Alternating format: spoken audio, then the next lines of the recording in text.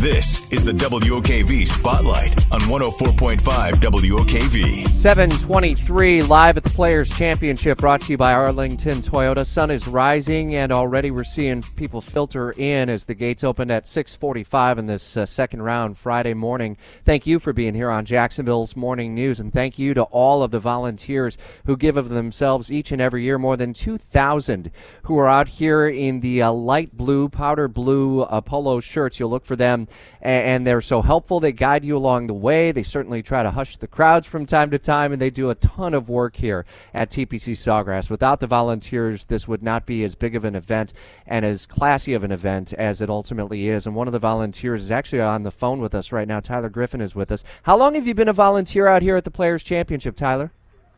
This will be my 6th or 7th Players. How did you get started? Were you asked by someone, or was it something that you wanted to volunteer to do? I've always been passionate about golf, and then I was transferred to the Jacksonville area from Atlanta by the bank I work for, and our executive in Northeast Florida was the chairman of the Players when I moved down. And so he helped me get involved in volunteering at the Players. And so when you do that, I mean, you're not paid, right? Like, you get a polo shirt and you get a schedule, and it's like, all right, let's get out here. What sort of work have you done out here in previous events? I've been a marshal, and then I was in some of the parking committees, and then I was on the practice grounds last year, and then this year I was involved on the admissions committee. Pretty cool. And earlier in the week, actually, you were out here. You're on the phone right now. Where are you, and how come you're not out here? My wife and I are sitting at Baptist South Hospital. We had a baby boy yesterday at about 11:45 in the morning. Oh, congratulations. What's the baby's name? His name is Grayson. Is this your first? It is. We're first-time parents, so we've had, the wonderful staff here helping us through kind of learning the do's and not the do's and things like that. Yeah. Well, my best to your wife and to baby Grayson as well. So were you expecting the call while you were out here? How did that all go down? They start reaching out to us in the fall, asking, what committee you want to work on, things like that. And so at that time, I communicated to kind of the leadership within the volunteer group at the Players that my wife and I were expecting, and the due date was actually the Friday before the Players. So depending on when he was born, I might be able to volunteer, I might not. And they said, hey, no, congratulations, that's no problem. We'll put you kind of somewhere where there's multiple people, and so we could absorb you being out in the aggregate.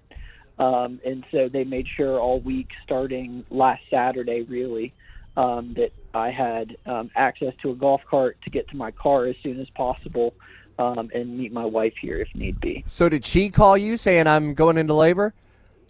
She did. On, I guess it was Wednesday, we woke up, and I get to the course about 6 a.m., 5:45 or 6 a.m., and she woke up. She's an elementary school teacher in Duval County, and said she was feeling a little bit of pressure. That's what they always say. You're going to feel a little pressure.